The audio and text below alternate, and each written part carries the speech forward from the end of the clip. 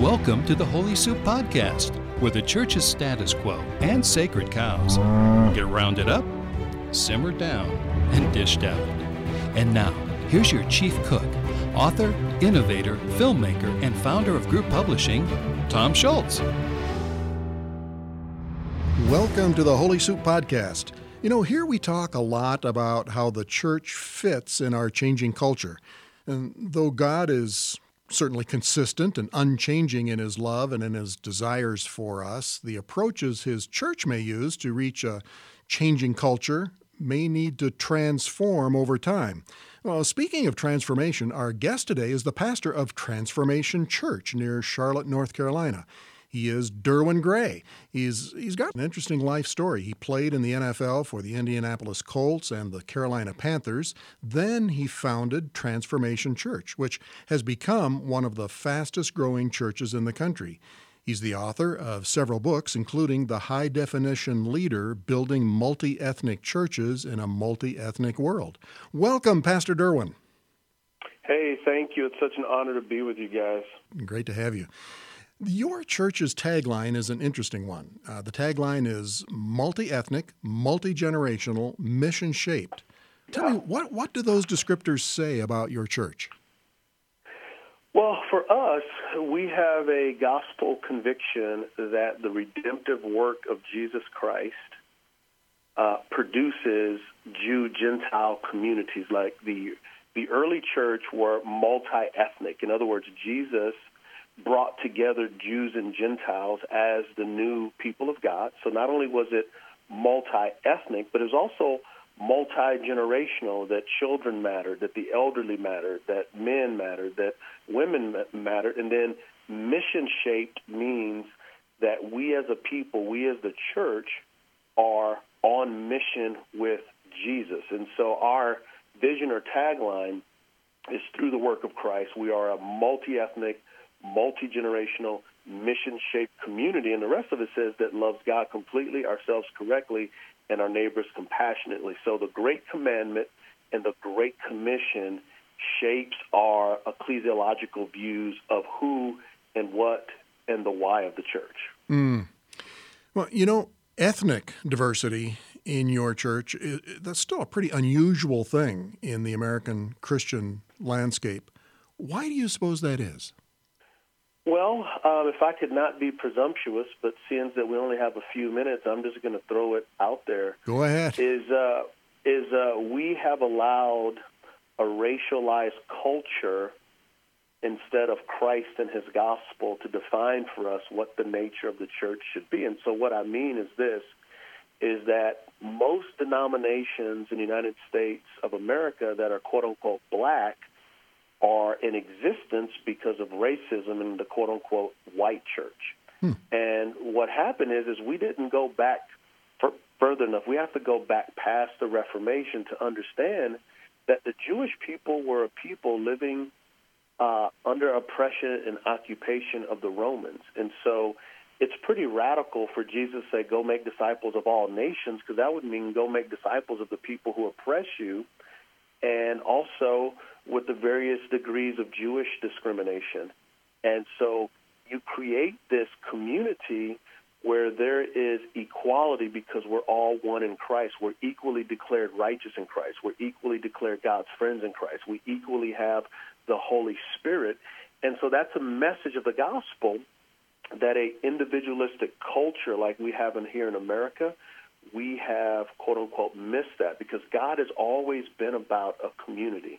He made a promise to Abraham. Abraham, through you, all the nations would be blessed. And Jesus is the one who comes to ratify that promise. And through his life, death, resurrection, the ascension, the sending of the Spirit, this community of difference, yet oneness, is formed. And then the church actually becomes a tutor and teacher to the non-believing world that this is what unity and diversity looks like because of the blood of Christ.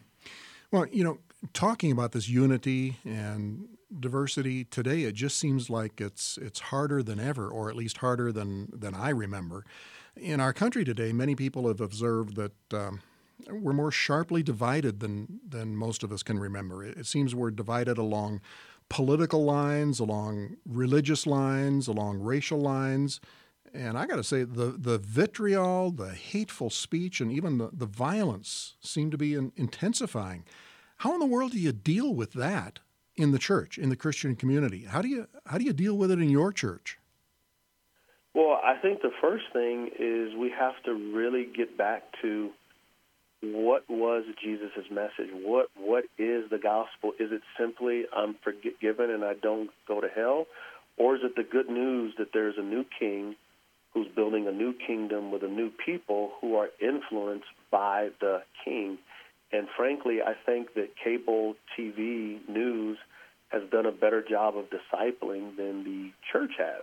And so we as leaders and teachers have to get back to that Jesus is not an elephant, Jesus is not a donkey, Jesus is the Lamb of God. And so my affections, adoration, my loyalty is not to a political party, but to the kingdom of God, which then makes me a prophet to both Republicans, Democrats, and libertarians that know it's the kingdom of Christ, not political agenda. So I think it's a discipleship issue. I also think that in this time in America's history, there is a browning of our country. And demographics shows that for the first time in history, minority will be the majority.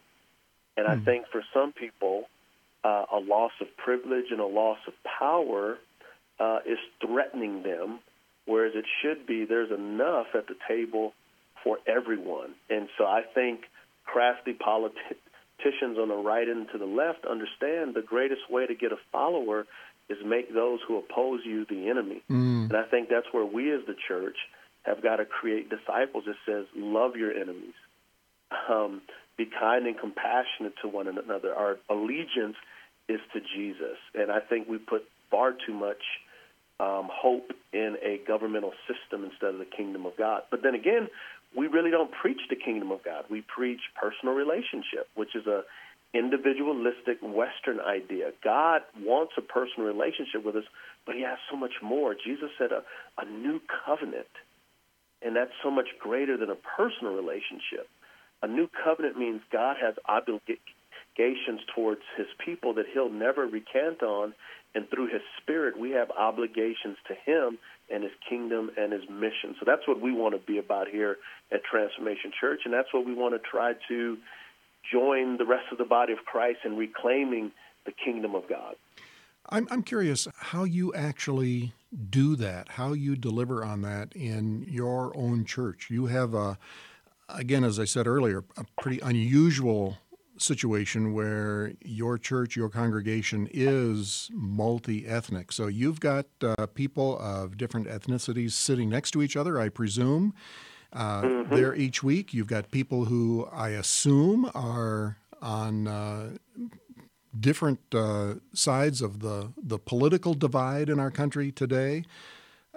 You've got people who probably come from a lot of different religious backgrounds and feelings and positions.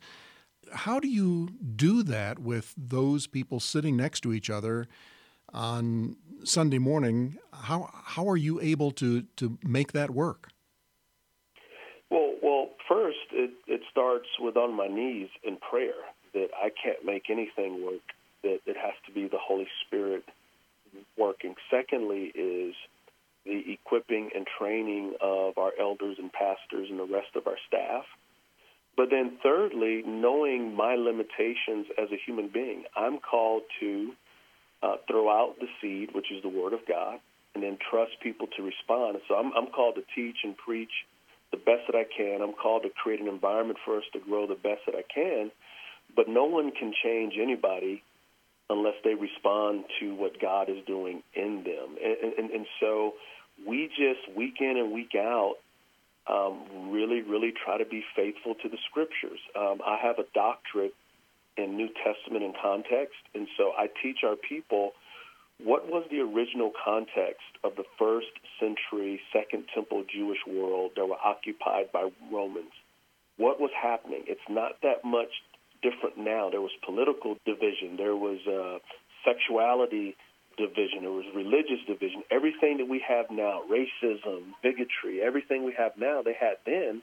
And so when we go back to then, we can take what Jesus said then and apply it now. But it's week in and week out doing those things. And what's beautiful is literally a few months ago, we had a gentleman that was an older white man who had on a Make America Great Again hat, sitting next to an African-American lady with dreadlocks who had on a shirt that said Black Lives Matter.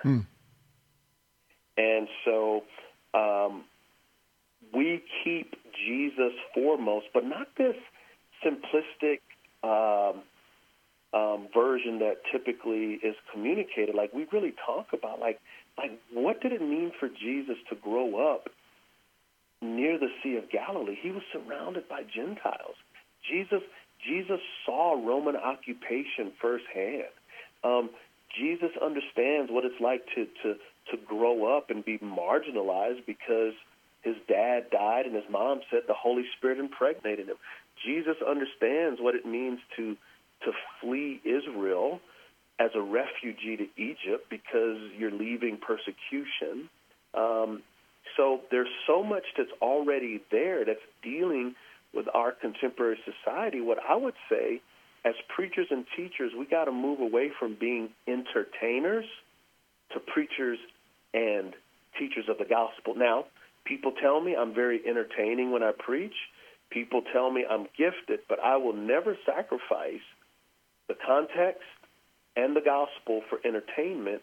And I think we got to get back to those things because, like you said, we are so divided. And I expect unbelievers to be divided.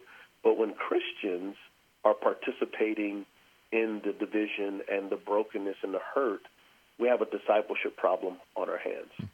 You know, the picture that you mentioned a moment ago of the guy in the Make America Great hat and sitting next to the person with the Black Lives Matter shirt, with those issues out there and being graphically shown right there in the church, does that mean that you simply preach the gospel and let people figure it out for themselves on where they are? We talk about it. We talk about what is the uproar with unarmed black men being shot. Well, from a black perspective, and particularly if you've grown up poor, it harkens back to Jim Crow laws. It harkens back to lynchings. It harkens back to how police in the South were members of the Ku Klux Klan. And so just as Americans have a consciousness of the Independence Day and World War II, Black America has a consciousness of the injustice, and that which is in the past affects the present the same way America has pride in her, we got independence that gives us pride now. We have to be a true family to say, you know what, there are some great things America's done, and slavery, Jim Crow, and women not being able to vote is not one of them.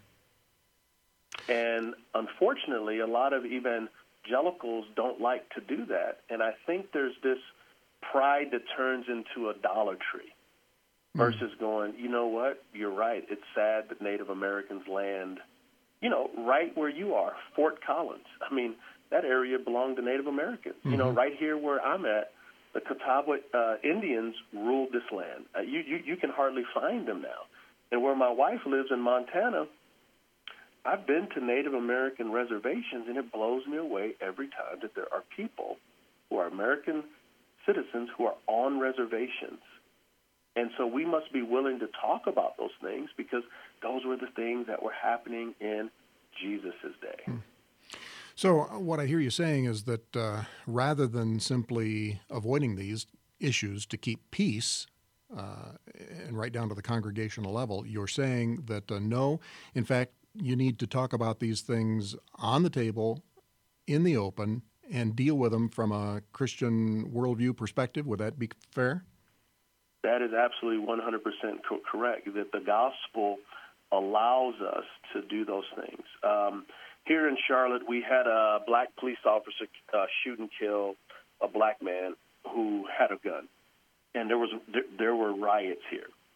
And so one of the things that we did is we had a young African-American man who protested in the riots, we had a white police captain, and we also had a gentleman who was a judge, and he happened to be black. And so we interviewed them all on the same table. We've had the chief of police in Charlotte come at our church and speak. And so if we're not dealing with these issues, there's no hope. So I was trained in my theological formation is that from the pulpit, you never talk about controversial issues, but it's the controversial issues that destroy us. Mm. And so what's happened is people aren't really being discipled; they're being coddled. Mm. Mm.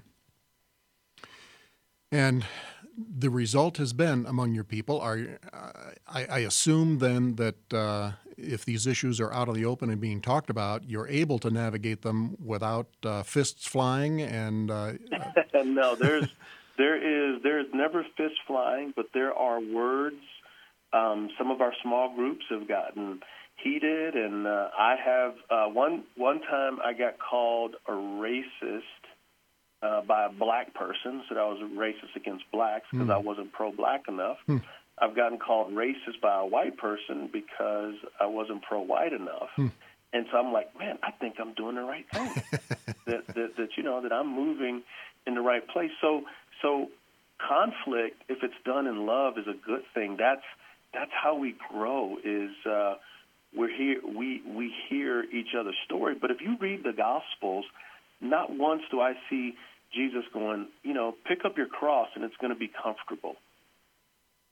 Mm-hmm. Mm-hmm. But I'm afraid that we're afraid of offending people. I would rather offend someone with truth trying to help them than to coddle them and God discipline me. Mm. Another term that has become divisive is the term evangelical. And as it's used today, it seems like the reference is less to theology and more to some sort of political position. How has that label, evangelical, affected how a church witnesses to its community? Well, I can give you a real-life example. I've been witnessing to a gentleman in his 20s for 5 years, and the last year has gotten more and more difficult because he goes, how can these evangelicals at 1 minute say Bill Clinton unfaithful to his wife, this guy's character so poor, if he can't be faithful to his wife, he can't lead America. And then he goes, well, with Donald Trump, he's unfaithful to his wife and he's doing all this stuff, but yet all of a sudden evangelicals say it doesn't matter. How is that consistent? Help me understand it. I mean, he's really seeking, but the political hypocrisy is making it hard for him, and I have to be patient, and a lot of times I have to go, you know what, man, I agree with you. I don't understand how the positions could flip and flop. Integrity says, you know, I can't budge on my principles. So it has made it more hard, and what's sad is the word evangelical comes from the Greek word evangelon. People love the good news. The good news, there's a new king who brought in a new kingdom with a new people, and he's done it by grace, and he invites us to share in that and to bring heaven to earth. That message has been truncated by political compromise. Now, let me say this. Do I believe politics matters? Absolutely. I'm thankful for Abraham Lincoln. I'm thankful for the Civil Rights Act. I'm thankful for when President Reagan says, Mr. Gorbachev, tear that wall down.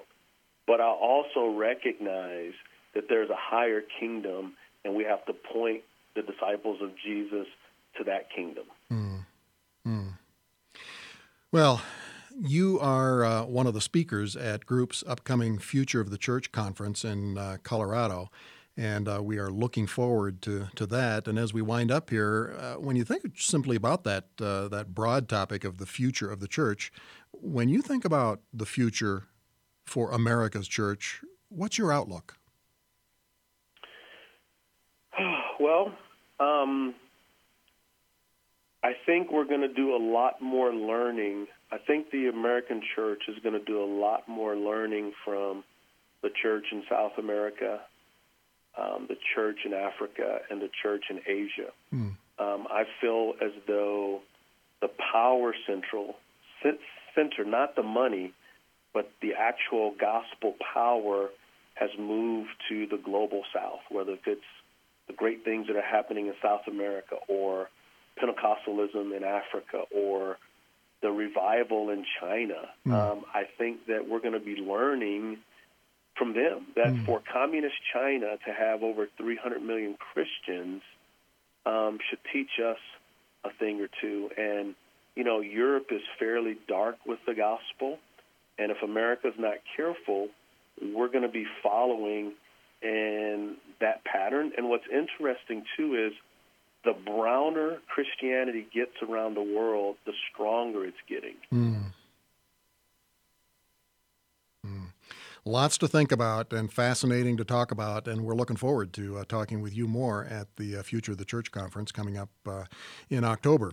And Holy Soup listeners are invited to join us, and you can check out the conference at the website thefutureofthechurch.com, thefutureofthechurch.com. Pastor Derwin, thank you so much for joining us today. Thanks for having me. Have a great day. Thank you. And we'll see you all next time on the Holy Soup Podcast.